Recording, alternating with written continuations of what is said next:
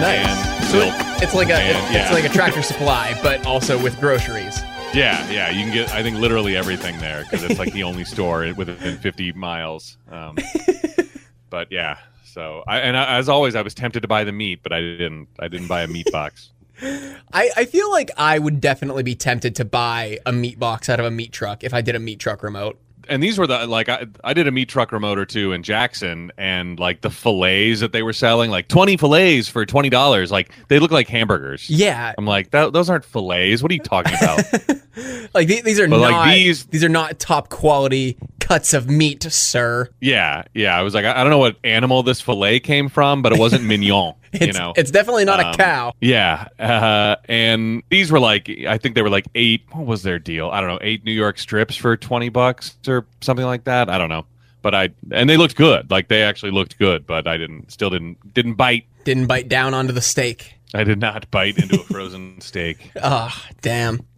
Well, I'll tell you, speaking of biting into a frozen steak, I guess it didn't happen like from biting something hard, but my tooth is killing me. I went to the dentist 3 weeks ago, and they told me, hey, yeah, one of your fillings is kind of cracked. Do you have any like pain or sensitivity in there? And I was like, no, not really. It's not that bad. And they got me in 2 weeks later to replace the filling. I upgraded from a silver to a white filling, so you really can't tell that it's there. And I tell you what, now it's so sensitive, and anytime I chew anything on it, it hurts like a motherfucker. Like, I don't know what happened. I'm going back in tomorrow, and it'll be my third time in the dentist in a month. Oh, that sucks. Yeah, so they made it worse. They made it worse. They made it hurt. Like, no, I was fine before. I bet, that sounds shady to me. Like, it sounds very mechanic-ish. And you're like, oh, yeah, don't worry, we can fix your car. And then you start driving it, and like 12 things break on it. You're like, all right, what happened? I mean, I've been going to them for a couple of years now, and this is the only issue I've ever had. And what alley are they in? No, I'm just kidding. God. So yeah, I'm not looking forward to that. Getting numbed up again. Yeah, that sucks. Yeah, I gotta find a dentist. I've been here a year, which means it's been over a year since I've been to the dentist. It took me about I've only been going to these guys for 3 years, and before that I was in Erie for 6 years. But before I found a dentist, yeah. Wow. Yeah, it usually takes me a while to find a dentist, especially, considering the fact that a lot of them were closed recently. But I just got not just got the new insurance, but, when I did get on the new insurance, that's you got to find the person that takes it and all that junk, which I guess is pretty easy. Yeah. Should we get... Yeah, we can get going. Should we get going? Okay, welcome to No Hugging, No Learning. It's a show about one thing, watching Seinfeld for the first time. I'm Tim Murphy. I'm Ted Hollowell. And I don't know what's up with our connection today, but it sounded like you exploded when you were saying, it's a show about one thing, and there was like a pop and a fizzle, and I was like, Ted, did you spontaneously combust? I didn't. It was really weird. I didn't catch that. That must have just been on your end. I think it was just, I think it's just in between, somewhere in the tubes. Like, it sounded really weird. It's a show about one thing.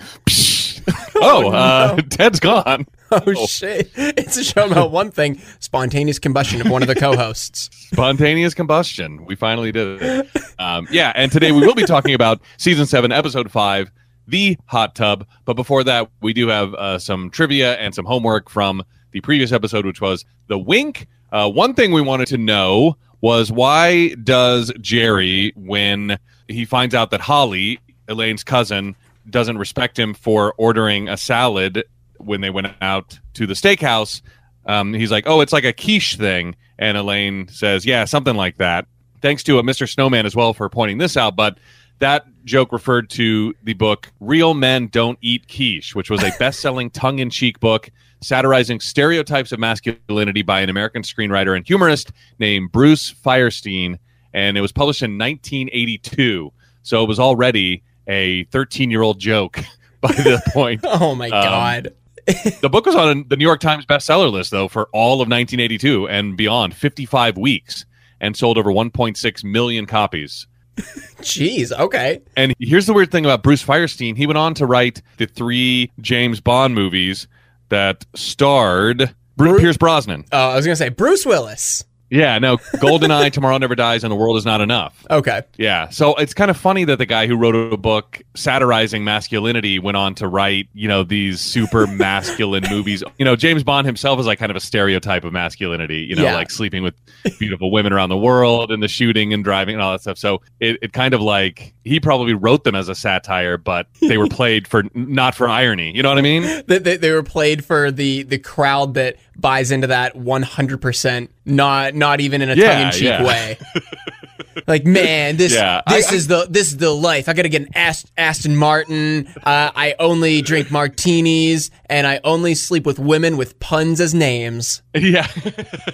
Yeah, I have a feeling that he probably wrote it like he was like, I'm just going to go as over the top, dumb guy with this as I can, and then it obviously worked. GoldenEye is one of my favorite Bond movies, though, and honestly, Pierce Brosnan, he really got a raw deal with the Bond movies that he got, because I stand by GoldenEye being a great movie, but Tomorrow Never Dies and The World Is Not Enough are not that great. But Pierce Brosnan is my favorite Bond after Sean Connery. I don't think I've ever seen a Bond movie the full way through. I've seen like clips. I tried to watch Casino Royale and like start the Daniel Craig saga, and the DVD I got was like corrupted, and I bought it like from a store. So that kind of sucked. Yeah. Yeah, really. So I tried. Or was Casino Royale his first movie? Yeah, I want to say it was, because it was sort of like a reboot of the Bond franchise, and that was, I think, the first Bond book or movie or something like that. Okay, so I tried to watch Casino Royale, then I watched Quantum of Solace, and then I fell asleep during it. Yeah, they can get kind of long, but and Daniel Craig's a great Bond too. Like, well, he's the one coming up. He's going on his 5th movie, isn't he? Or is this his 6th? Yeah, and he's the guy he's a very Larry David-ish Bond, because he keeps saying like, this is my last one. This is definitely my last one. And I think it's because each one is so unbelievably exhausting, and he's like, all right, I'm not going to do another one after this, because it's always right after the press tour for the movie that's coming out. He's like, yeah, this is going to be my last one, and then I'm sure then he recovers, and they back another dump truck full of money up to his house, and he's like, all right, fine, I'll do another one. Well, but it's just like Larry David at the end of every season of Curb Your Enthusiasm. You think this is the last one? Well, it's that first dump truck that he's like, I think I'm still going to retire. Then they back up the second dump truck, and then he's like, oh, you guys drive a hard bargain. Yeah, I mean, No Time to Die is going to be great, and Skyfall was amazing, and yeah, I've liked all the Daniel Craig ones. I mean, he's probably going to surpass Pierce Brosnan eventually, just because of the quality of the movies that he's in. But I'm also fine with Daniel Craig making more, what was it, Knives Out? Oh yeah, movies. Yeah, whatever his character is in there, I know they're making that into a franchise as well. So the number of times Steinbrenner, who of course is played by Larry David, voiced over by Larry David, he says Billy Martin at the end of the episode, talking about all the people he's had to fire over the years, and he says Billy Martin 3 times, and that's a reference to the fact that the former Yankees manager was given a multitude of second chances, mostly due to his fiery temper. So check this out. This is Billy Martin, like, worked for the Yankees in a lot of capacity, but this is just as manager. So he was hired in 1975, and he butted heads with Steinbrenner and Reggie Jackson. So they got Reggie Jackson, this huge star, and the ego was there, and Steinbrenner was protecting Reggie Jackson. So Billy Martin resigned, or was forced out in 1978. Before, essentially, they were going to fire him, and he resigned for health reasons so that they would have to pay out his contract. Mm-hmm. So that was in 78, so 3 years. Then he was rehired in 1979. He got into a fight with a marshmallow salesman at a hotel in Minneapolis, and he was fired 5 days later. Then he was rehired in January of 1983, and he would remain on the Yankees payroll for the rest of his life at this point. But hired as manager in January of 83, fired in December of 83, rehired 16 games later after the first of the year in 84. In September of 1985, he gets in a fight with a Yankees pitcher at a hotel in Baltimore. So yes, his own player, they get in a fist fight. So he was fired the next month in 1985, October of 85, rehired in 1988. In May of 1988, he gets in a fight at a nightclub in Dallas. In June of 1988, he's fired. And then he became special advisor to Steinbrenner, though in practice he really had no duties and rarely even visited New York City. Steinbrenner blew through 2 more managers and told Martin to wait by the phone if Bucky Dent couldn't hack it in 1990. So he was probably going to be rehired again in 1990, but Martin was still special consultant to Steinbrenner when he was killed in a low-speed single-vehicle accident on Christmas Day in 1989. His vehicle ran into a drainage culvert near the entrance of the driveway to his farm just north of Binghamton, New York. And there's some discrepancy as to who was driving, either a buddy of his or him. But all in all, he had 5 stints with the Yankees and was going on his 6th before his untimely death. He was waiting on the call for his 6th. Yeah, Jesus. Yeah, so it's that joke is now really funny to me. Like I really enjoy. I'm glad I know the story behind that joke. Like Billy Martin, Bucky Dent, Billy Martin. Yeah, I think that's hilarious. And also the temper on this dude. Like he couldn't go out without getting in a fist fight. I wonder, like, what about him made Steinbrenner like keep bringing him back? I know. Well, the Yankees crowd loved him. They say that when one of those times when he was rehired, they announced it on like Old Timers Day or something like that. It was some like preseason game or something like that. And they was like, oh, and Billy Martin's going to be the manager again. And he came out and said hi. And the round of applause, they say, was bigger than or as big as when Lou Gehrig announced his retirement. Wow. Which is, today I consider myself the luckiest man in the world, whatever, like that famous speech. Yeah. The guy's like, Lou's might have been longer, but Bucky's was louder or something like that. One of the announcers said. Or something like that. So yeah, I think that the fans just really loved him, and I guess he got results, but his temper was mostly what held him back. Man, I just realized, who's gonna love this intro is Kat, because it's just all baseball talk. Well, I got more baseball talk if you want. Oh God, some. Okay. So during the closing scene, we know George Steinbrenner runs through the names of Yankee managers he had to let go, and he ends by saying Buck Showalter, and then goes, "Oh, but you didn't hear that from me, George," because Buck Showalter is the manager at the time. Buck Showalter was fired as Yankees manager 2 weeks after this episode aired. No, he wasn't. Are you kidding me? Yeah. No way. Yep. And then Showalter would later become manager of the Baltimore Orioles. Oh my God. But he wasn't brought back as many times as Billy Martin was. I don't think so. I don't think he was brought back at all. Oh my God. And then a little bit more baseball trivia here. The scene with Paul O'Neill was the first scene filmed for the 7th season. Even though we were 4 episodes in, this was the first scene filmed because the Yankees were in town playing the Angels. It's not filmed in New York City. They're in L.A. So when the Yankees happen to be in town, and they're like, oh, we can get one of the players, got Paul O'Neill while they were in town to play the Angels. Jeez. All right. This was pointed out on a couple of pages that I found, like websites that I looked at. And it was also tweeted to us by my neighbor John, and I don't put a lot of stock in it, but supposedly James's telephone voice, so the Wake Up Guy's telephone voice, was actually future Game of Thrones star Peter Dinklage. I saw this. And did you do any research on it? Because I'm really not sure if I buy it, and I'm really filing it under bullshit until I get actually Peter Dinklage saying, yes, it was me. Listening back to it and thinking of Peter Dinklage's voice, I can hear it.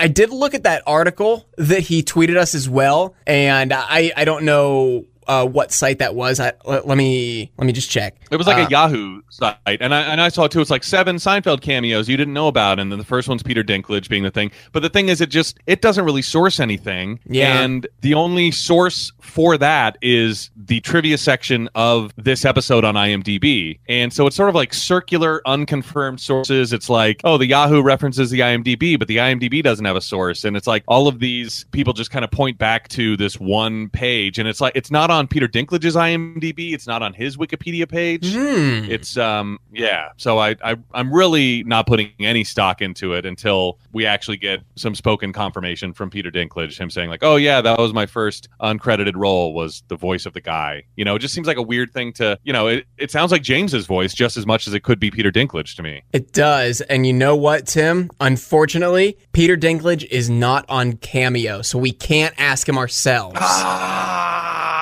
That'd be a good. He needs the cash now that Game of Thrones is gone, I think he's made his money. I think he's okay. Yeah, it would be great. That'd be a pricey cameo. He may not be Jason Alexander, but he'd be at least $500, I would say. Oh, easily. Yeah, that's an easy 500. Bobby, the sick kid in the hospital, is played by Thomas Dekker. That's the same kid Mickey used to stand in for on All My Children back in season 5, episode 16. Whoa! So I don't know why Kramer didn't recognize him. Yeah, either that or it's completely different. He's a completely different character, as we've seen plenty of actors do on Seinfeld. They just needed another kid. Kramer promising Bobby the home runs is based on Babe Ruth telling a hospitalized kid named Johnny Sylvester that he would knock one out for him during the 1926 World Series. Don't know if Sylvester asked for it like Bobby does, or if it had been the idea of his father or uncle as an effort to lift his spirits. Babe Ruth sent a package that included 2 baseballs, one autographed by the Yankees, the other by the Cardinals, and inscribed on the ball was a note from Ruth that read, "I'll knock a homer for you on Wednesday," which was game 4 of the series. And Ruth went on to hit 3 home runs in that game, but the Yankees still lost that World Series in 7. And this event was portrayed in the 1942 film Pride of the Yankees, starring Gary Cooper as Babe Ruth. And I think that's all the trivia that I have. All right. Did we have any news or anything? Well, we do have to mention, I meant to mention this last week because it happened back on September 17th, but Robert Gore, a chemical engineer whose failed lab experience with a polymer led unwittingly to the invention of Gore-Tex, the versatile waterproof material used in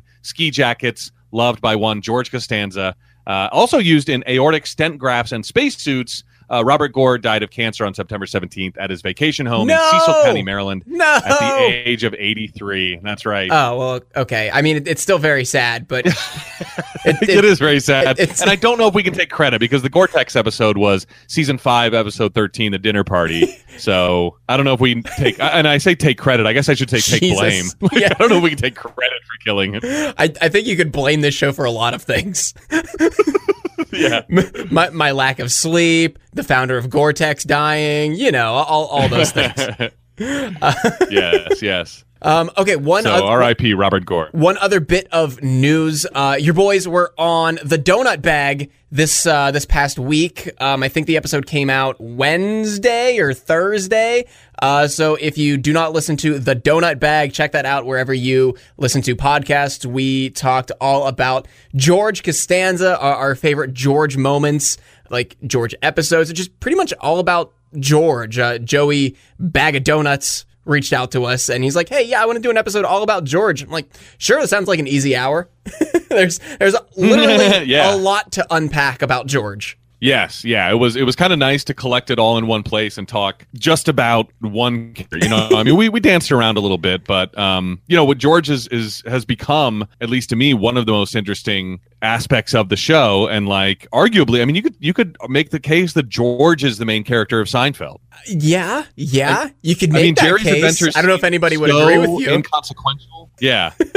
Like, it seems like he's sort of if Jerry's like the center of the universe, which I would argue maybe even isn't even the case. Like, George is just the most interesting character out of everybody. Mm-hmm. He's and that's one thing that I've been finding while we've been doing our podcast. So it was great to sort of collect all those thoughts into one place and discuss them in a forum. So yeah, check out the Donut Bag, because that was a blast. Yeah, and you can listen to that at the link in our description. I don't know, I'll edit that out if I don't put it in. I'm being ambitious here.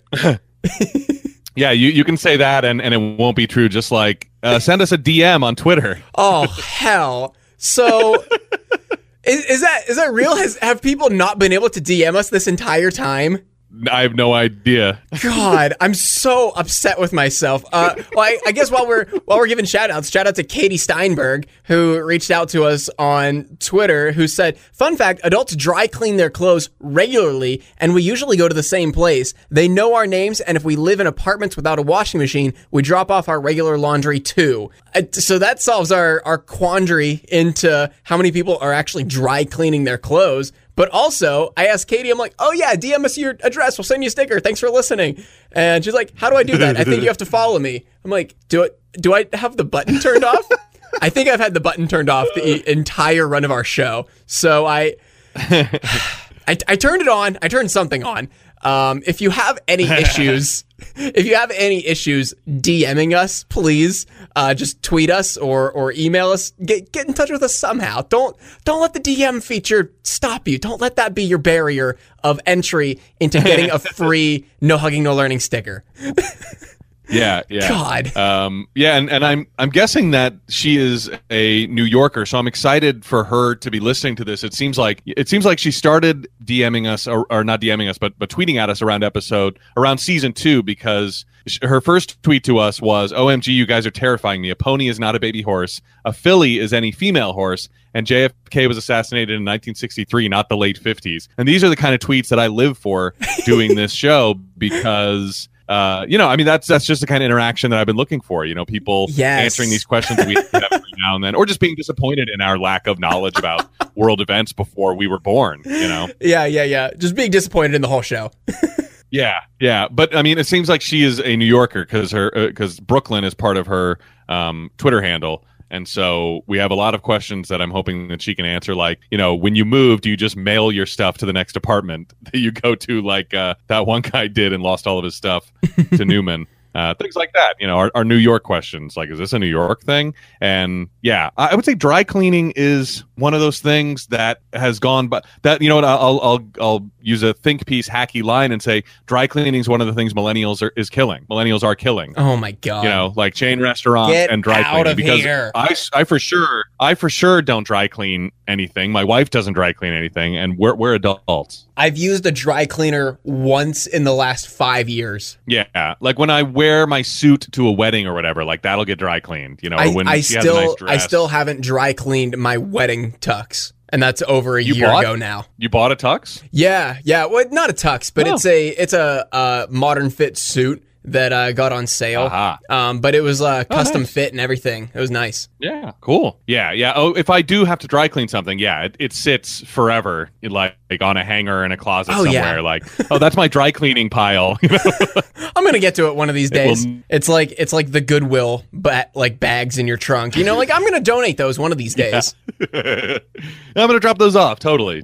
One of these days. Yeah. So thanks for tweeting at us. Keep it up. And I guess that's it as far as news and tidbits and stuff. Okay. We are not a research-heavy show, despite the last 28 minutes being nothing but like research on previous episodes. But I'm watching these episodes for the first time ever. Tim is watching these episodes for the first time in chronological order after being a lifelong fan for years. If we miss something, if we egregiously skip over something, please send us an email or send us a tweet at NoHugging on Twitter or NoHuggingNoLearningShow@gmail.com. Both of those links are in the description or on the show description page on Apple Podcasts. If you like what you hear, please give us a 5-star rating and a written review on Apple Podcasts, just like Garabo3 did. There's a review titled No Hugging, No Learning Chronicles, and he said, very entertaining, making me go back and watch again. Thank you, Garabo3.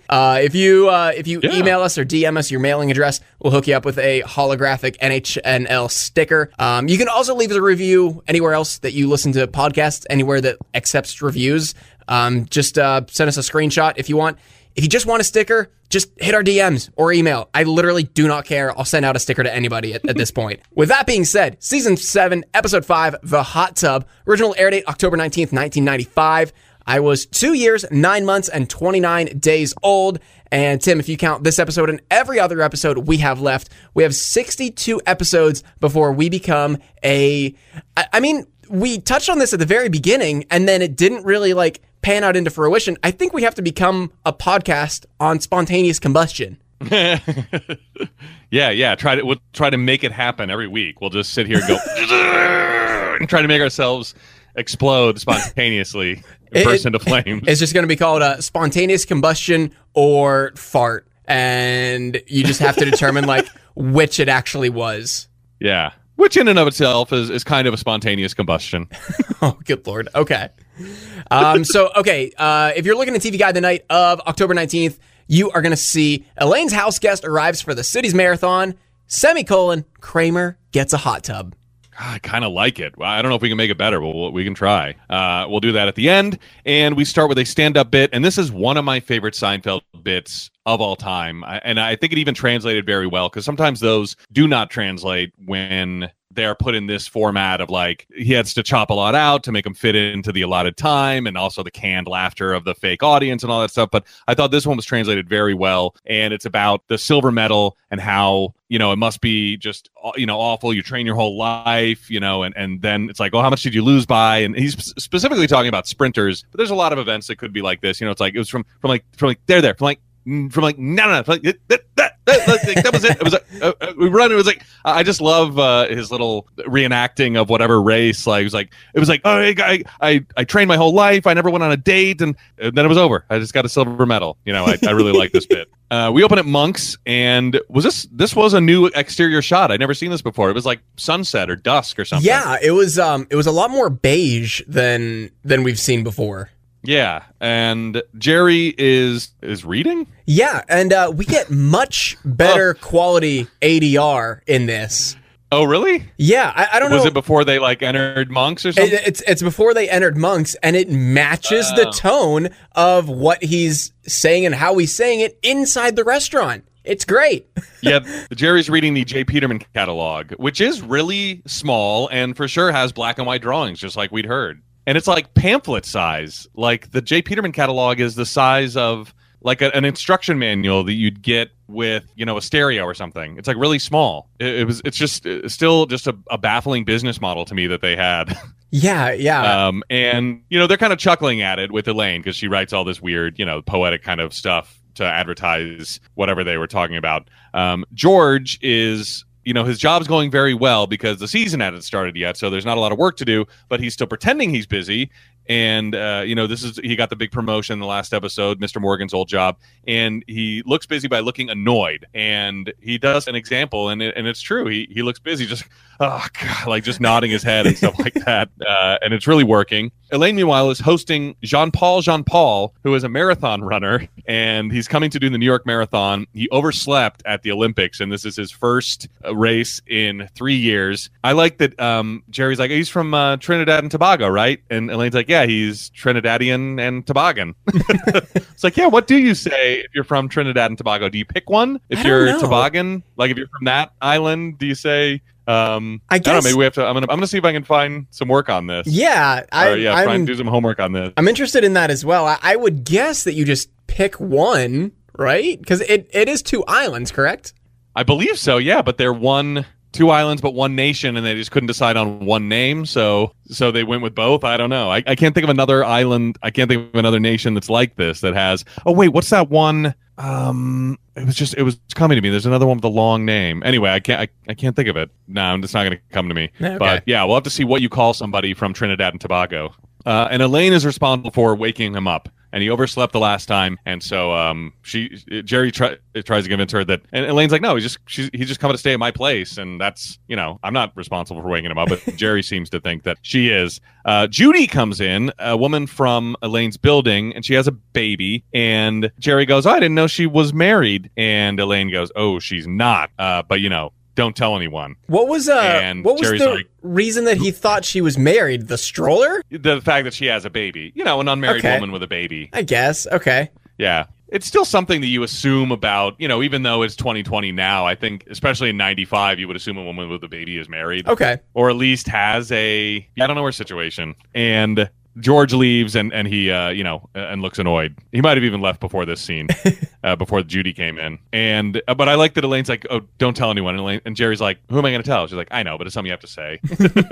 Over at Yankee Stadium, Wilhelm comes in and he gives George a bunch of budget numbers. And George, before Wilhelm came in, was like, dealing with a fly, and so that's one thing that made him look really annoyed. And then Wilhelm comes in and he looks even more annoyed, and as Wilhelm's leaving, George picks up the budget numbers and starts hitting the fly with them, and Wilhelm just looks in and he's like, oh boy, just George is so stressed out about this job. Over in the apartment, Jerry's apartment, Superman is still on the bookshelf and the fridge, still tracking it in season 7. There it is.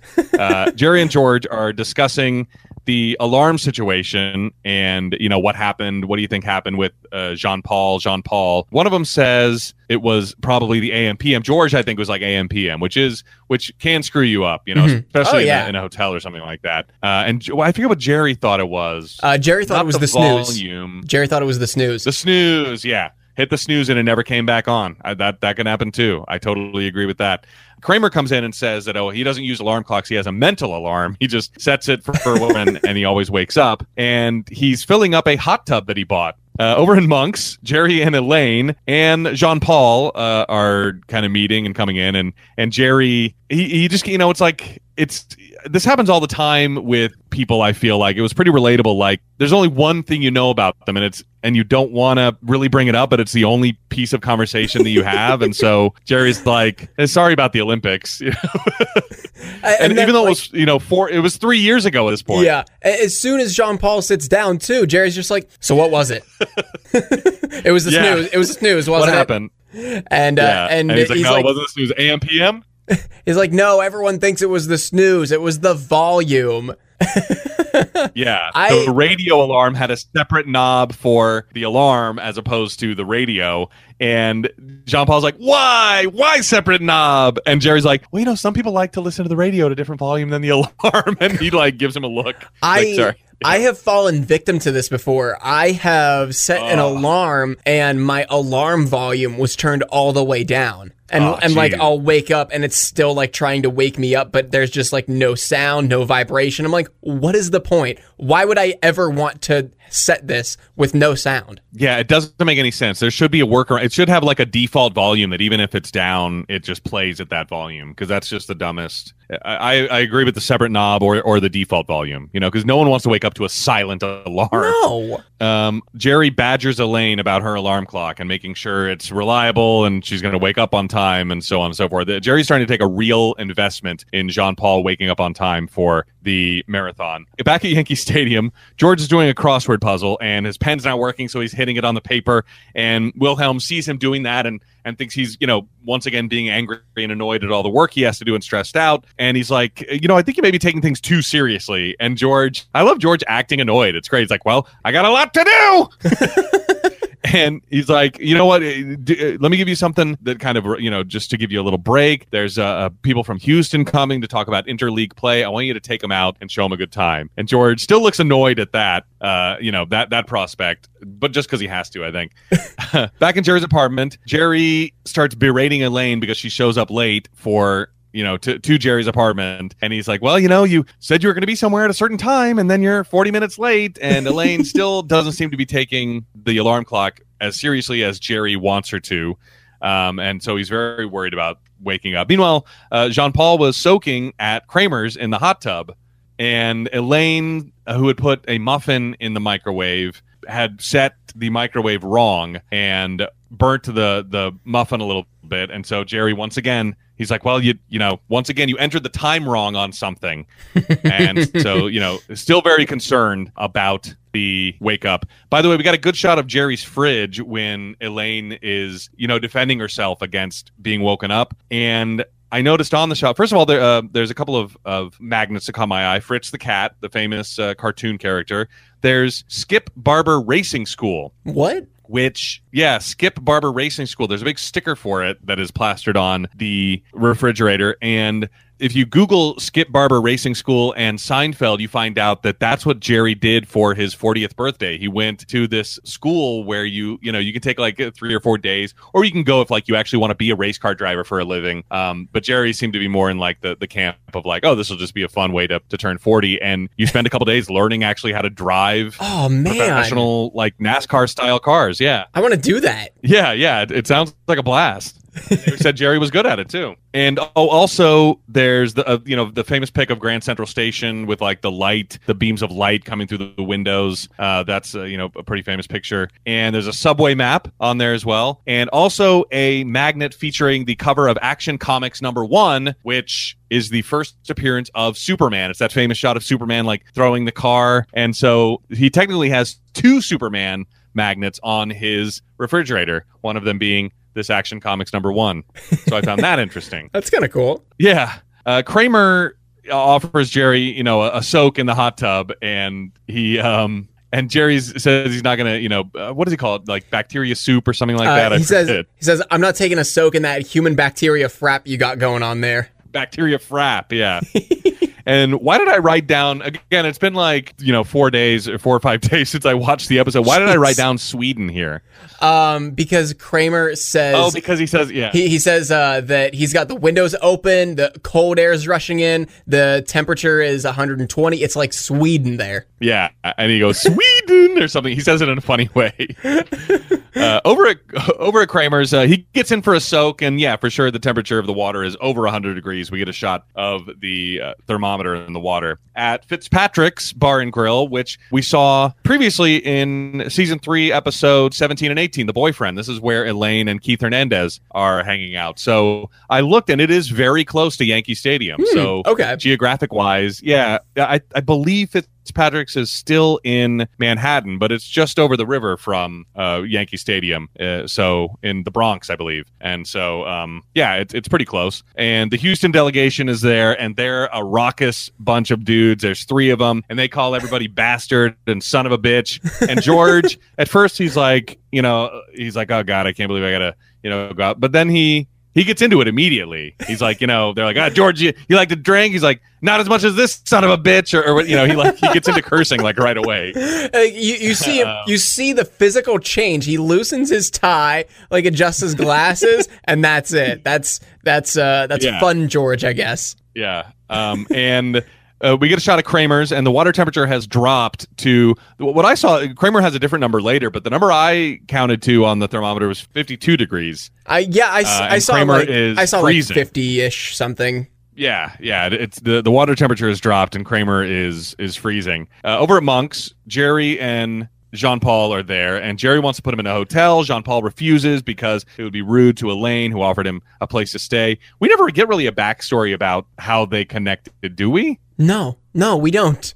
It's kind of weird. It's very weird that Elaine just happens to connect with Jean-Paul. Yeah, this Trinidadian and/or Tobagan Olympic marathon runner. And yeah, it comes to stay. Like, is there some sort of exchange program or some like prototype Airbnb situation?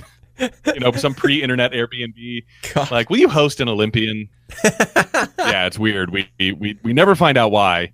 But George comes in and he explains. He says, I forget whether it's bastard or son of a bitch, one of those things. But he explains the talk to Jean-Paul, who is interested in like these insulting words used as terms of endearment. And Kramer comes in. He's all bundled up, trying to get his core temperature up. He's freezing. And I love this line from Jean-Paul. He's like, "Here, feel my hands." And Jean-Paul grabs you and goes, "This son of a bitch is ice cold." Jesus. Just a great delivery. I love that. Over on, we get a shot of an airplane here, and the Houston delegation is on there. They're calling from the airplane, which I think was, kind of a big deal in 1995. Like, I remember being on airplanes, and they would, they had the phone on the back of the seat, and it was like really cool. But also you wondered why anyone would ever need to make a call, like what kind of flight you would be on, where you would need. And you used to have a credit card slot. So it was like a skinny phone on the back of this plane seat. Mm-hmm. And then you put a credit card in, it would read the credit card. But my parents used to like just kind of like tap their credit card in, so it would release the phone. And so we got to, as kids, we would get to play with the phone and just sort of, it didn't work or anything, but it was still, something to do on an airplane for a couple minutes anyway. But, they're calling from 30,000 feet and George, they're yelling at each other, still cursing and stuff like that. And George says, "You tell that son of a bitch no Yankee is coming to Houston as long as you bastards are in charge." And they can't hear him because there's noise on the plane and stuff like that. And so he yells it again as Wilhelm is walking by. And Wilhelm grabs the phone. And George, he can't really explain what was going on. But Wilhelm thinks that George was actually cursing them out because of the way he was having to talk eventually. He's like, "You tell that son of a bitch," blah, blah, blah. Over in Elaine's office at 1325 Avenue of the Americas, which is a skyscraper that is still there. And actually, it does have a bit of publishing going on in there right now. I don't know. I couldn't find anywhere that listed a New York City headquarters for the J. Peterman catalog. I don't know if it was ever actually headquartered in New York or they even had any offices there. But McGraw-Hill in 2018 leased about 5 floors, like 136,000 square feet in this building. So there is some publishing going on there. Okay. And Elaine is trying to write a piece for this Mongolian walking shoe that she's had, she just hasn't been able to crack the story behind it, and she can't come up with anything. Meanwhile, over in Elaine's building, Jean-Paul runs into Judy with her baby, and he calls the baby a cute little bastard.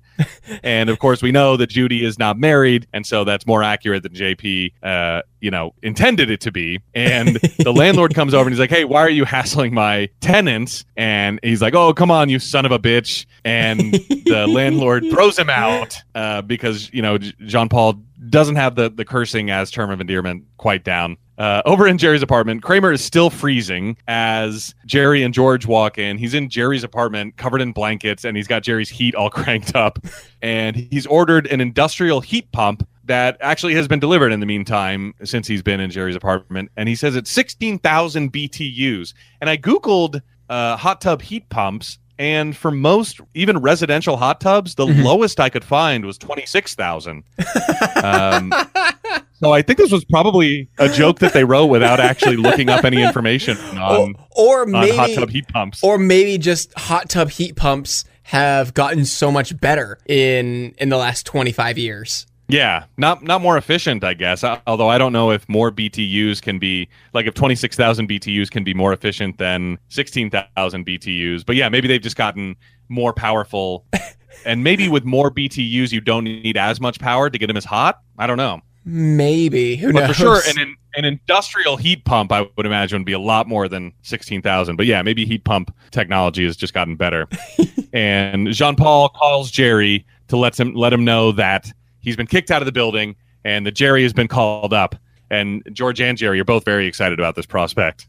Over at Hotel Bedford, which is still there, sort of. Hotel Bedford is closed. It is at 118 East 40th Street. And it did look really nice for, this is the kind of hotel that I would probably stay at if I was looking at hotels in the area. Because one review that I found for Hotel Bedford was $225 for a 1-bedroom suite. No frills, but when I'm looking for a room in New York City, I'm looking for location and that's it. Yeah. I don't need anything in the room because we're not going to be spending any time there. Yeah, exactly. And the room that Jerry and Jean-Paul are in looked accurate as far as the pictures that I saw of Hotel Bedford. I was like, oh, that's kind of what they actually look like. It's they were kind of small, nothing there except the bed, Now it's the Renwick Hotel, which is a Hilton property. Okay. And there's a lot of frills. If Hotel Bedford was no frills, this is full of frills. And I don't know if this is a result of the pandemic, but the prices are very reasonable. Okay. Essentially, the same prices. You can get a really nice suite. I looked at December 18th to the 20th. I just picked a random weekend sometime in the future. And you can get a really nice suite for $217, plus this weird $35 fee. I don't know what the deal with that is, but it's super nice and affordable if you're looking to go to New York right now. I don't know if it's any different again outside of a pandemic, but it still looks pretty nice.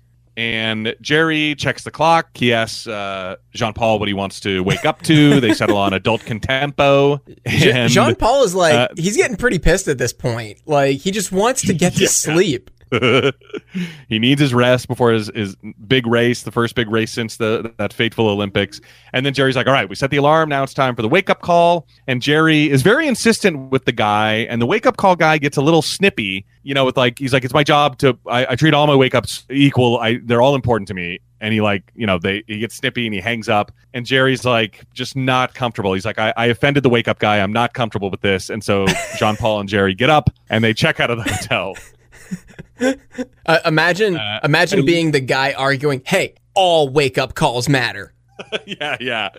I would have been worried too. I mean, they did a great job in this little scene of making it seem like the guy might, just to teach Jerry a lesson, not actually wake him up. Over at Elaine, she comes home and there's no Jean-Paul. So she calls and leaves a message for Jerry that she's got to go out and look for him. He's in the city alone. This is yet another time. We talked about this on the donut bag where cell phones would have just come in so handy. Oh my God. If Jean-Paul had one or if Jerry had one and Elaine had one, it would have been so easy to just send a text like, Jean-Paul's with me. We're checking into Hotel Bedford or whatever. And so Elaine knocks on Judy's door, and Judy is super angry that Elaine told somebody about the baby, and Elaine's like, I didn't tell anybody, and here's because of what Jean-Paul said. Here's my gripe. Okay, so Judy is pushing around a stroller, and she's upset that people know that she has a baby. like Out of wedlock. I guess not. She never mentioned out of wedlock. She's upset that people found out that she had a baby. That I don't think that's the case. I think she's upset that people found out she had a baby out of wedlock. I guess that's not what she said though. So I took it to just mean like, lady, people are gonna know the baby exists. You're pushing around a stroller. What does she say? She says, your friend knew that I had a baby. She never says anything about out of wedlock. She never says anything about a husband, a boyfriend, a partner, anything. It's just a baby. Yeah. What does she say? Like, here, hang on. I'm gonna go to that instant replay. Whoops. Oh, you've got some nerve, Elaine. I told you about that baby in confidence. Oh, I didn't tell anyone. Well, your friend certainly seemed to know all about it, and then she shuts the door. That's it. So yeah, I mean, yeah, I guess I could see, but I mean, I definitely took it to mean, since Elaine said don't tell anyone that she has a baby, she says don't tell anyone that at the beginning. Hang on, now let me go back to the beginning. Also, damn, saying that baby and calling the baby it, super loving there. Wow. I didn't know she was married. She's not. The guy just took off, makes a sad face. Don't say anything to anybody. So yeah, and then the fact that, I still took it to mean like, I told you about that baby in confidence, to mean, I told you, he called it a bastard. Okay. He called the baby a bastard. That is true. That is true. I didn't pick up on that the first time. So, okay. Yeah, and that's why she's so angry at Elaine, and then she shuts the door. Well, your friend certainly seemed to know all about it. And Elaine goes, Jerry, and runs back into her own apartment. Over in Jerry's apartment, Jerry and Jean Paul show up. We get a great look at Kramer's apartment in this scene as he is like setting up his hot tub. And there are some good looks at Kramer's apartment. I forgot that we got such an inside look. I was just so used to seeing that wall behind his door, and like that's all we see, but we do get a good look at a bunch of stuff. And he's setting up the industrial heat pump, and Jerry's like, hey, listen, set your mental alarm for 6:30. And Kramer closes his eyes for a second, then makes a popping sound with his mouth, and that's it. Mental set. I want to give credit to my wife who was watching this episode with me. At this point, she's like, I know exactly what's going to happen. What'd she say? Did she tell you what she thought? She said, Kramer's hot tub's going to kill the power for the whole building, and they're not going to wake up. Wow. Like, I'm like, have you seen this before? And she's like, no. Yeah. So out on the streets, Elaine is haunted by the voice of Jerry and Jean Paul, and she starts narrating her journey down the block. And then she has a breakthrough regarding the Himalayan walking shoes and what she's going to write about them. My back is tired. My feet are doing great. Whatever she says there. I think she's like, my spirit is broken. My back is sore. My feet are relentless, or something like that. Yeah. Thanks to my Himalayan walking shoes. And so, victory for Elaine. Up in Jerry's apartment, he set 2 alarms. There's 2 alarms right by Jean Paul's head on the couch. And of course, as you just referenced, the heat pump shorts out all the electricity in the building. Jerry wakes up at 8:47 and he runs over to Kramer's. What happened to your mental alarm? I guess I hit the snooze. I like that. And Jerry pushes down Kramer. He gets pushed down by Jerry, which was like really funny. Over at the New York City Marathon, Jean Paul makes it just in time to like run onto the course, and they let him through because he's got a number. Over in Steinbrenner's, he's talking to George about how stressed out he is, and says that he needs a good soak in a hot tub. That's what George Steinbrenner suggests to George. Back in the race, the gang, Jerry, Elaine, and Kramer are standing there at the side of the race, and in addition to them handing out cups of water, in the exact same type of cup, Kramer is pouring hot tea, still trying to get his core temperature up, and Jean-Paul grabs Kramer's tea, thinking it's water, and pours it all over himself, as runners tend to do, and screams from off camera. We get one last little scene, and George is sitting in a hot tub with George Steinbrenner, who is still babbling, and George puts his head under in the hot tub, and that's the end of it. And are you supposed to put your head under in a hot tub? I've always heard that like boils your brain. Really? I didn't know that. Isn't that dangerous? I don't know. Like go underwater in a hot tub? I don't know about that. I think that's an urban legend. All right, I'm going to write this down. Head under water hot tub. I'm going to see if there's any danger in. Yeah, maybe it was an old urban legend. You're not supposed to put your head underwater, but that's what I always heard. I've always been scared to do it. Okay, so in addition to putting your head underwater in a hot tub, what else do we have for homework this week? What you call someone from Trinidad and Tobago. Okay, is that it? I think so. Okay. I don't think there was anything else, right? I don't believe so. All right, what do you like visually about this episode for cover art? I mean, it's called The Hot Tub, so Kramer in the hot tub is nice. Maybe the three. There's probably a good shot of the three at the very end, like leaning over that railing, the stanchion at the race. Okay. What are you thinking? I was thinking there's one scene, I think it's like where Kramer is getting cozy and the hot tub is just over 100 degrees. And like one thing in there caught my eye. I can't even remember exactly what it was. Yeah, that sounds good too. Yeah, I guess that's pretty much it. And for all the talk that I had about George being the main character of Seinfeld, this was a very George light episode. It was, yeah. Not a lot going on. I loved his storyline, but it was definitely in a show that we can't pick out the B story a lot of times. That was the B story. Okay, do you want to try and come up with a better description? We can try. I don't think we're going to succeed. So we had Elaine's house guest arrives for the city's marathon, Kramer gets a hot tub. I think it's perfect. I like it. I mean, it perfectly sums up what's going to happen without giving anything away. Yeah. Yeah. Which is what these are supposed to do. Yeah, I mean, that sounds like one that we would have written because it has like a semicolon. It does. It does. That's something I love to do. I'm like, no, we have to include something about Kramer because it's important. Like for a while, we were on a real semicolon kick. I know. Yeah. Semicolon. Yeah. Okay, so next week we've got season 7, episode 6, The Soup Nazi. Original this air is date. It, people. Original air date, October 2nd, 1995. I think that's right. I think I wrote down the right date. No, I wrote down the wrong date. October 20-something. Do you happen to have it near you? I don't. Okay, it's October 20-something, 1995. And if you're looking in TV Guide, in that stretch of 10 days in October of 1995, you are going to see Jerry's favorite soup vendor won't serve his new girlfriend, parenthetical, Alexandra Wentworth. Interesting. That's a lot of information. I bet we can make that better. But I have, Wikipedia says November 2nd, 1995, 11/2/95. Okay, that's probably it. I might have just mistakenly wrote 10/2. Yeah, I'm seeing that a lot of places. So yeah, I mean, this is it. We're going to see if another one of these iconic episodes actually lives up to its legacy. I have high hopes. And you know what? I actually starred this episode. I felt like I was kind of rushing through it, but at the time, because I blame that on it being 4 days since I saw the episode. Like I've slept since then, you know. And so, but I was forgetting how much what I loved about it. But I remember when I was watching it, just laughing a lot, and I think this may be the first episode that I've starred in season 7. Really? Wow. Okay. Yeah, I don't know if it's going to stand the test of the whole season, but I was having a very good time with it. I liked how neurotic Jerry was getting about the alarm and how he kept badgering Elaine about it, and then when he finally took over, it still went wrong, and even the physical comedy at the end where he shoves Kramer down and he like slips and falls and stuff, and yeah, I starred it. And we'll see. We'll see at the end of the season if it remains a star episode. And is that it? I think that's it. All right. For No Hugging, No Learning, I'm Tim Murphy. I'm Ted Hollowell. Be good.